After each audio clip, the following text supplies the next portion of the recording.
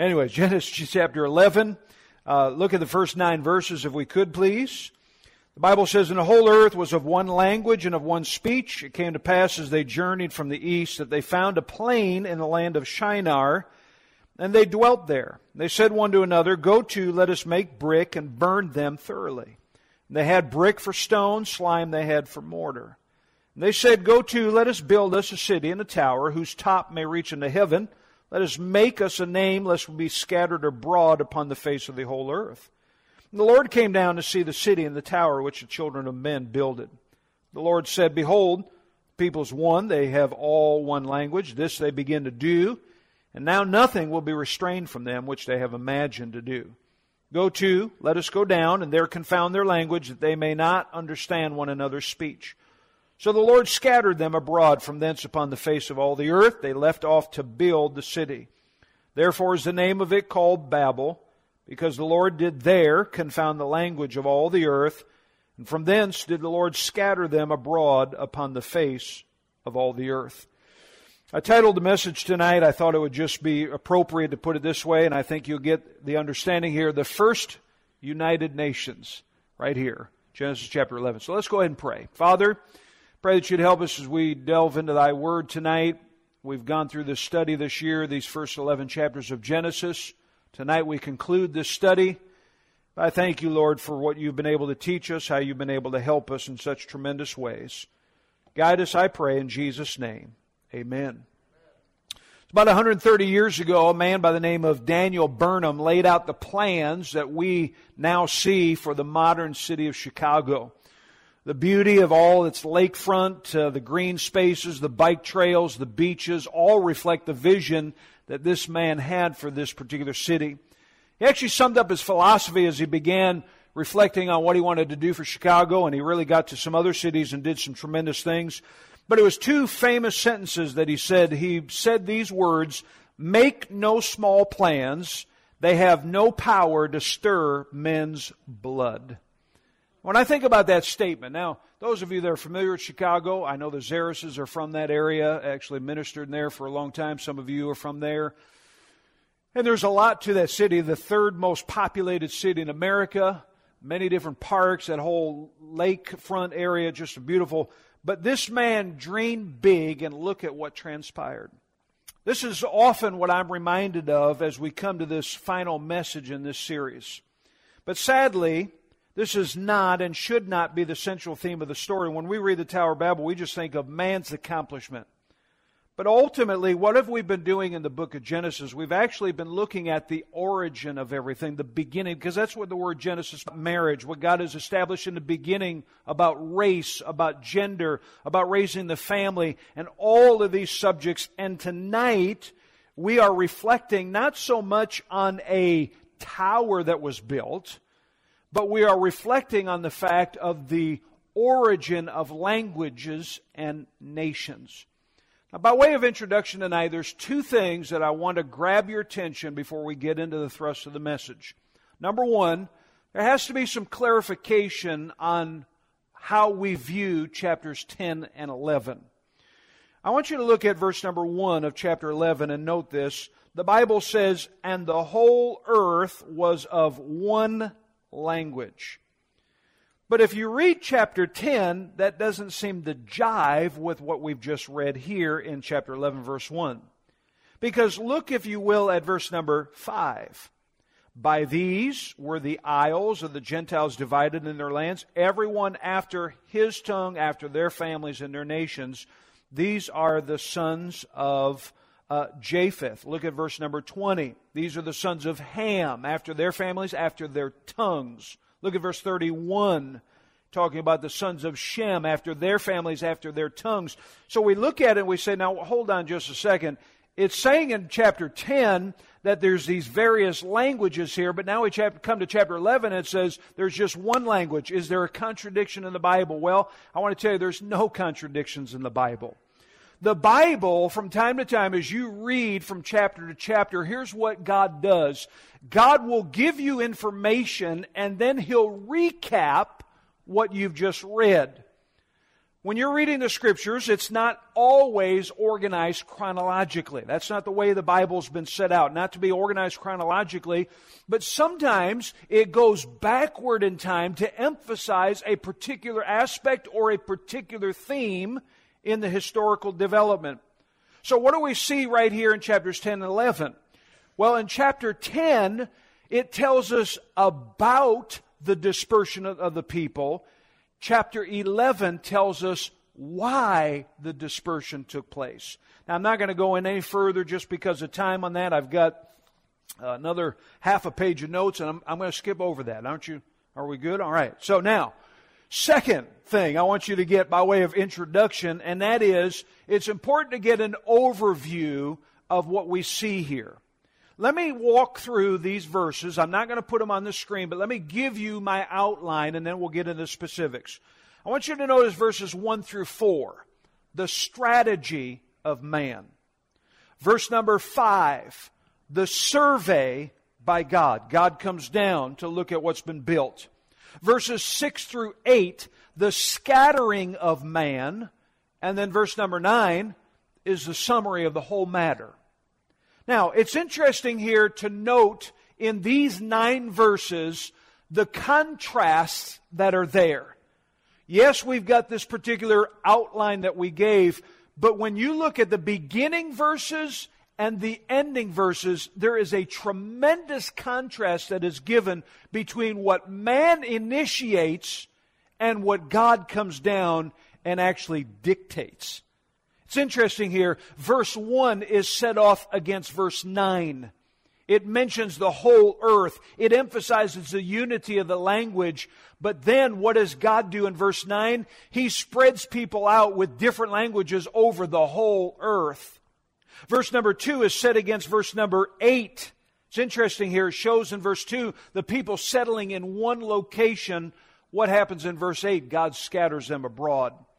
Verses 3 and 4 is set against verse number 7. Verses 3 and 4, we read about the people boasting of their plans. Hey, we're going to build a city. We're going to take this tower. We're going to do this for ourselves. But then verse number 7 shows something totally different. And verse number 5 is the centerpiece of this story.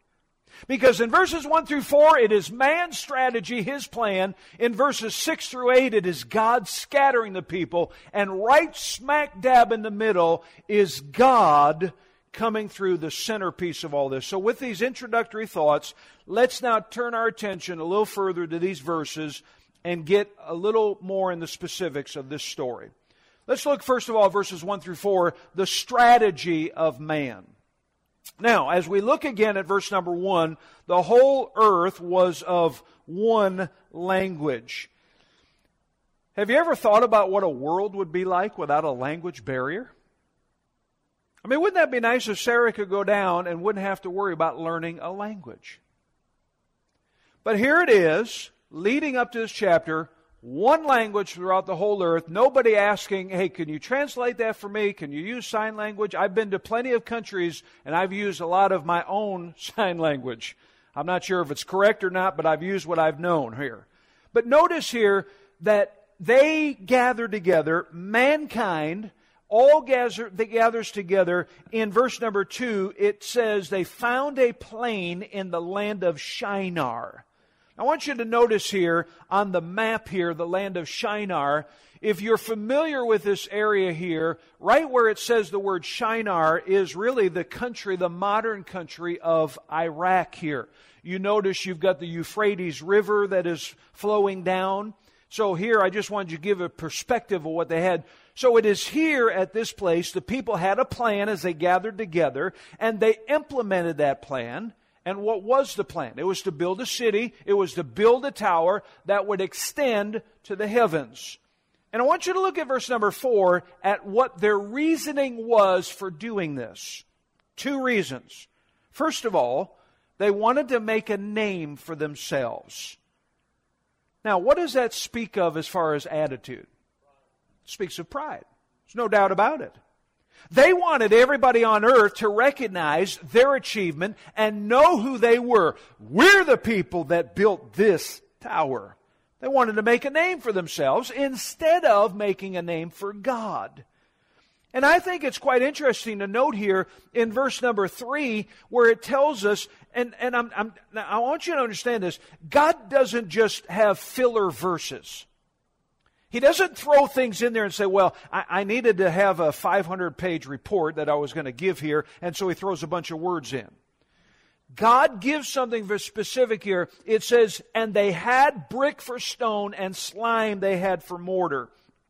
It is apparent that probably in this land of Shinar, there was an area where there was no stones that could be used for building the tower, and so they developed and made their own bricks, and they used pitch for the mortar, and so therefore, in them making every bit of the material, they could come back and say, look at what we have done.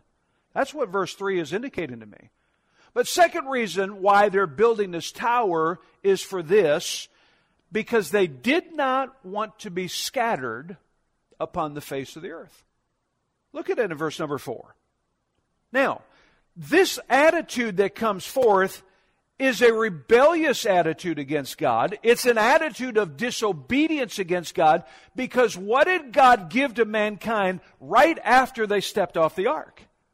To Noah and his 3 sons, it was be fruitful and multiply and replenish the earth.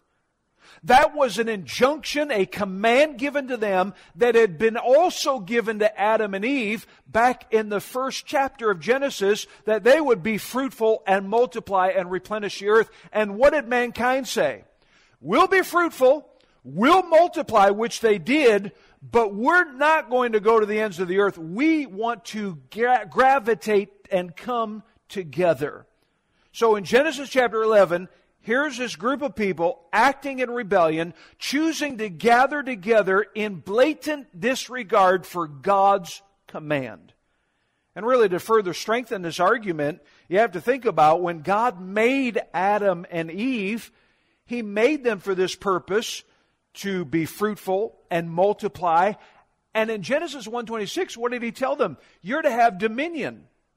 So is God any God against them building a kingdom at all? No.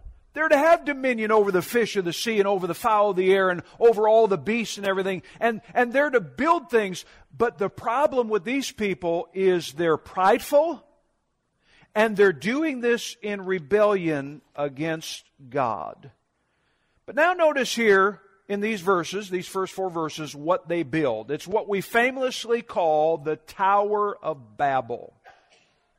Now here it is, these men coming from Ham and Nimrod, chapter 10, verses 9 and 10. They not only desired to build a city, but also a tower with its top to heaven. Now let's consider this idea of heaven. While it's possible that it may not have been the physical height that has been concerned, though I'm not ruling that out at all, it could very well be that the people's intentions were to elevate themselves to the level of God, to build something to where, humanly speaking, they felt that they could reach unto God. How interesting it is that the devil from day one has been after people and tempting them with the pride of life. Did he not get Adam and Eve to succumb to temptation to say, look, if you take of this fruit, your eyes will be open and you'll be as gods. That temptation of the pride of life with Eve and Adam is also the same temptation that Satan came to Nimrod about. Build a tower that you can reach unto God. How interesting. Now this tower, very interesting. Not just a tower, but something of a temple. And maybe you're familiar with this idea in the Mesopotamian area of this ziggurat. Ziggurat was a pyramid-like structure which had a temple at the top for worship of a particular god. The structure is very similar, possibly, to the pyramids that are found throughout Egypt. I've seen a lot of pictures online. This is possible what it could be like.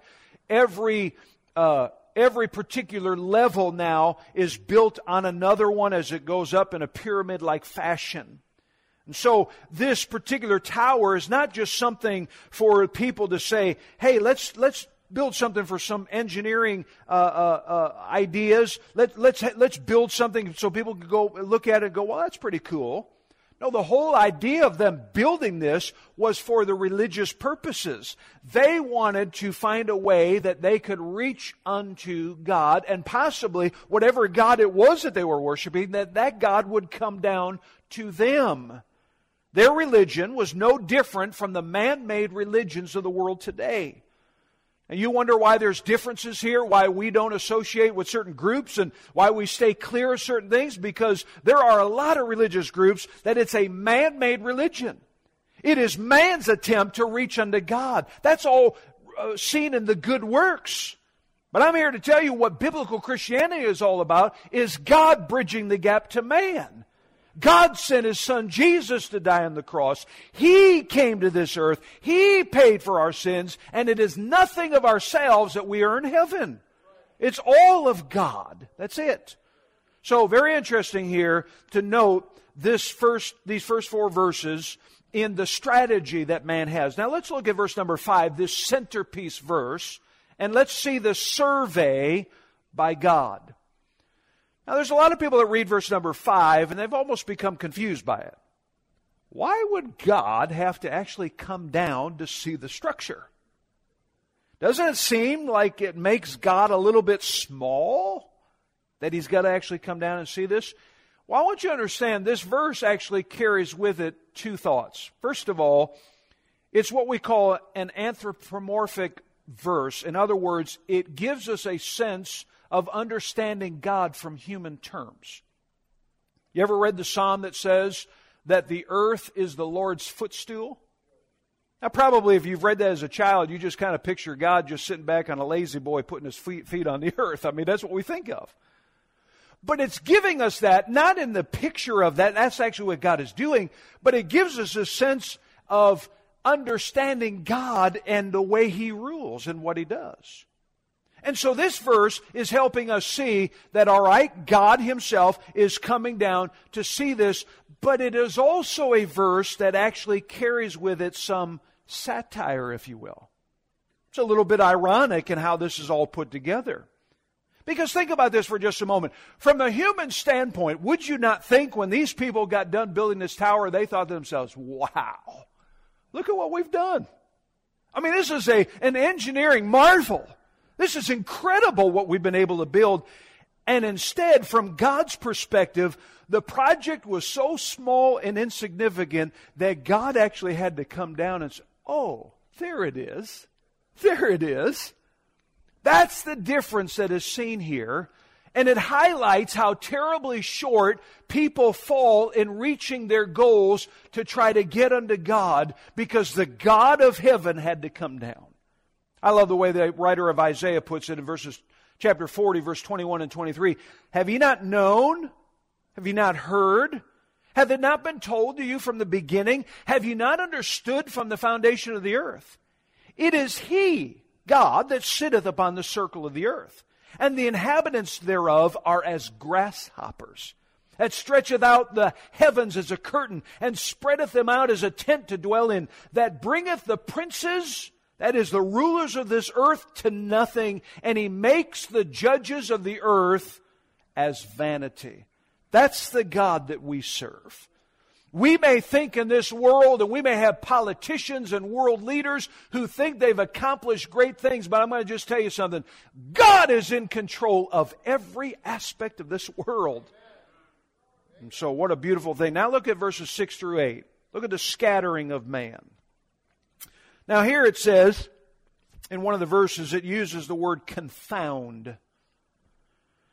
To confound the languages, which God did, is the idea that God calls the people who were unified with one language to now speak many languages, and by just simply doing that, it divided them. Imagine if you were on the job site that day, and somebody comes over and gives you instructions in a language that you don't even understand. You say what? What was that again? What are those words that you use? And he's looking at you and he starts putting his hands up like this. It separated the people. And clearly what God is doing here in these verses is really an act of judgment. Because the people, why were they unified in this way? They were unified for evil, and therefore God came down and broke up that unity and caused them to have disunity. No longer were they able to communicate to build their city and temple, and therefore they were dispersed. So I want you to think about something. If you ever have opportunity, if the United Nations meets together and you see these people with their headsets on so that way they can understand what people are speaking in other languages, know that God is exalted over proud man. That God began that here in Genesis chapter number 11. Now, I want you to understand something. God's not opposed to progress. That's not what the story is. Sometimes people walk away from Genesis 11 and they go, well, God doesn't care about building things. He doesn't. No. God is all into people accomplishing things, but it must be, whatever it is that you do, it must be for God's glory, not yours. And what we see in Genesis 11, everything was for them, not for God. So how powerful really these things are. But now look at verse number 9, the summary of the matter. Here's the origin of languages. Here's the migration of people all over the world. Here's the establishment of nations. All of it begins here. It is God's doing. It's important to remind ourselves how to go through and rightly interpret this passage. The problem, again, was not a building project. The problem was not a common language. It was the arrogant defiance of God's clear command. How do you know that? Look at verses 3 to 4. Notice as I emphasize these words. They said one to another, go to, next two words. Thank you, Brother Joe. Let's get everybody involved, all right? Verse number 3, Genesis 11, just in case you fell asleep for just a moment, all right? Come back. Genesis 11, verse number 3, everybody look at it. They said one to another, go to, next two words. Let us. All right, notice here, verse number 4, they said, go to, next words. Let us. Notice here, whose top may reach into heaven, and next two words, let us. And then we see in the next phrase, lest we. 4 times, the emphasis is on them. Pride. Now, as I conclude this tonight, you and I have been able to see the plan of man, the ultimate plan of God. But I want to give 4 simple lessons that we can walk away with. Now, honestly, these 4 lessons, each could be a sermon in themselves. But tonight I'm just going to throw these out, and I'm going to let you go home, and as Brother Keith Scheffler says, I want you to noodle these things around in your mind, okay? Number 1, lessons to be learned from this story. Humbly follow God's will. Did you get that? Humbly follow God's will. Let me make it even simpler. In this life, you are either going to pridefully follow your way, or you're going to humbly follow God's way. Babel, what we read about here, was Nimrod's project. This man, introduced to us in chapter 10, wanted to build an empire that was in defiance of God. And even in his pride, he makes all sorts of excuses as to why it's okay. Hey, we don't want the people scattered abroad. We want to make a name to ourselves. Probably it came through. Look, if we're unified, we're better. We can make this world better for ourselves. It all sounded very good, except that there was one equation that was missing. It was God. Always keep God in your plans and humbly follow His will. Number 2, unity must be based on truth. Now, this is important. In fact, this could be 2 or 3 sermons. Unity must be based on truth. What's happened with far too many Christians in our general Christianity is unity is the buzzword of today. I hear people say, there's too much division in this world amongst churches and amongst religions. And I understand that to a certain degree, there is some disunity that probably should not take place. There are church splits that shouldn't happen. But I am here to tell you that there is a disunity, and it is for good biblical reasons. Because unity must be based on truth. What truth is that? The truth of the Word of God. And tonight I'm here to say to you that as a Baptist church that believes the Bible and holds to the truths of God's Word, that we here tonight are careful about who we associate with and who we partner together with. Because we want to make sure that those that we partner together and work together have the common goals and the common biblical principles that we hold to. There's a lot of churches here in this town alone who don't believe that the Bible is inspired of God. There's a lot of churches that are around the area that do not believe that Jesus is the only way of salvation. Now, let me just tell you something. How impossible would it be to team up with a group of people who say, well, we're going to evangelize our area, but yet within there you have some who might say, well, this is the way to be saved. And a group says, well, this is the way to be saved, while we hold to the biblical truth that Jesus is the only way of salvation. It's by faith. Let me just tell you, it would be a mixed message. So sometimes people who come to churches such as this say, you guys are just a little fuddy-duddy, you're just a little too strict, you're a little wired too much on this whole thing. I want to just tell you something. We're just trying to hold to the truths of Scripture. That's all we're trying to do. And it's important that we do that. True unity can only occur in Jesus Christ. And it's important that we must separate ourselves from those who deny the truth. You read 2 John. You read 3 John. It will make it very clear. Number 3, man's attempt at globalism is not good. I want you to get a hold of this truth. This city of Babel, along with its tower, would in the course of time become the prototypical city of man and the antitype to the city of God, called Babylon, this city called Babylon. Babel here becomes Babylon over the course of time. Now remember, it was Babylon that Israel actually was taken into captivity and then brought out again. In the Scriptures, Babylon stands for all that opposes God.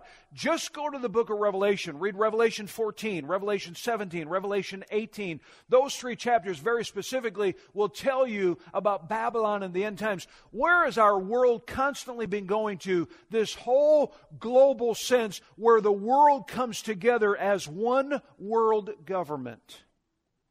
It's amazing how many times politicians have talked about that. You just go to Europe and see this unified alliance here of European states. You see what's happening here. And I don't preach a lot politically, but let me just say there is a big thing in the last several years in our country of politicians, whether you are more global or you're more national. And I want to tell you something, that there is a harm in the sense of this global, because everything that comes together globally, when you read Revelation, what is it? The Antichrist taking rulership, one world government. So, be careful of that. Last thing, and this is, I saved the best for last. The plan of God for the nations of the earth is unfolded throughout Scripture. I want you to do me a favor, turn to chapter 12 of the book of Genesis. I want you to see here in this last point how the gospel is to be given to all nations and how you and I have a part in that. You say, well, Pastor, I thought it was a curse. Well, there was a curse to a certain degree for those people because of their pride, but there's a good thing, a good outcome, and you and I have an involvement in this because the gospel is going to get to all nations. Look at chapter number 12. Now here's what happens. Remember the 3 sons that we've discussed here of Noah and how the nations come out of them and the various places that they go to. Well, Ham doesn't get discussed much past chapter 11. Neither does Japheth. But where's the emphasis now in the Old Testament? It's on Shem. And I pointed out last week that one of the sons here of Shem is in chapter 12 here. There's a man by the name of Abram. God selects Abram. Now look at verse number 12, or chapter 12, verse number 2. Here's what God tells Abram. And I will make of thee a great nation. And I will bless thee and make thy name great, and thou shalt be a blessing. But notice verse 3. And I will bless them that bless thee, and curse him that curseth thee, and in thee shall all families of the earth be blessed. Or we could even read this, it's not doing any injustice, even the nations of the earth will be blessed because of Abram. Why is that? Because out of Abram, through his line here, will come the Messiah, the Lord Jesus Christ, a descendant of Abraham, who lived a perfect, sinless life, died on the cross, paid for our sins, and therefore all who believe in Jesus, what are we today for being born again? We are truly blessed of God because of that descendant of Abram. But now I want you to notice something a little further about this whole plan, and that is, there's the proclamation that you and I have to all the nations. Do me a favor, turn to the book of Matthew if you would, please. The book of Matthew, first book in the New Testament, very quickly. I'm just going to highlight some of these verses. Matthew chapter 28 and verse number 19 and 20. You know these verses well. This is a great commission. But look at what it says here. Go ye therefore and teach what? All nations. Interesting. Every person of, you say, well, should we not go to that nation? No. God wants the gospel to every nation. What's beautiful is some nations that have been close to us, the Zereses have been able to use the radio ministry to have some influence in there. All nations we're to get the gospel to. Look at Luke, if you would. Turn over to two other books. The Gospel of Luke, where we were this morning, chapter number 24.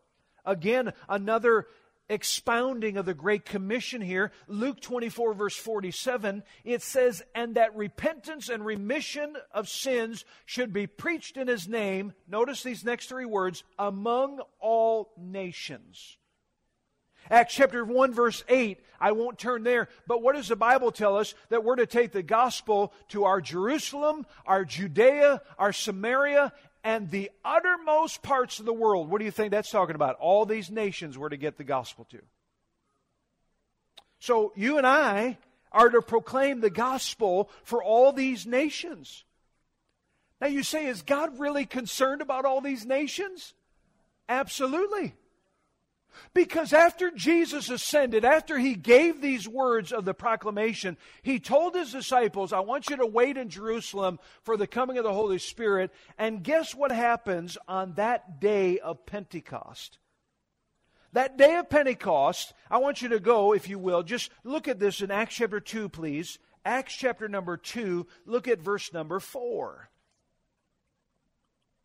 The Bible says, and they were all, these people waiting there on this day of Pentecost, were all filled with the Holy Ghost and began to speak with other tongues as the Spirit gave them utterance. But look at verse number 5. There were dwelling at Jerusalem Jews, devout men out of, notice this, out of every nation under heaven. And now when this was noised abroad, the multitude came together and were confounded because every man heard them speak in his own language. You know what God did? A miracle on this day. All these nations gathered together in Jerusalem on this special day of Pentecost. They're all speaking different languages, and God allows them to hear the gospel in their language. Man, that's powerful. But let me summarize it with this, and that is that at the end of days, in the book of Revelation, we read in Revelation chapter 5, verse number 9, that there is a whole host of people that are saved out of every tribe and every tongue and every nation, and they're brought together to worship God. So what we read in Genesis 11, yes, it is a curse to those people because of their pride, and they're dispersed abroad in all these languages, and we think to ourselves, wow, what a mess. But God selects one particular son to have a descendant by the name of Abram, and then through Abram is brought a son by the name of Jesus Christ. He is the Son of God, and He came to die on the cross to pay for sins, and now He's inviting us to share that good news with all the nations of the world, regardless of the language they speak, regardless of what dialect they have, to get that gospel out. And the beauty is that God will bring people together who have been saved, and all of us at that final day, with one tongue and one language and one voice, will worship God. What a powerful thing God is doing. This origin of languages, this dispersing of people to these various nations, is a curse for those people, but you and I have a job. That's why we're sending Sarah. That's why we're supporting the Zereses. That's why we have almost 50 missionaries that we support, and we're encouraging people. There's more missionaries that are constantly calling, but I'm just telling you something. What a wonderful day when we stand there at heaven, and all of these people with one voice are worshiping God. Powerful. Powerful. Let's pray together. Father, thank you for this beautiful day. Thank you for the message of the Word of God. Help us, Lord, to be faithful at getting the gospel out.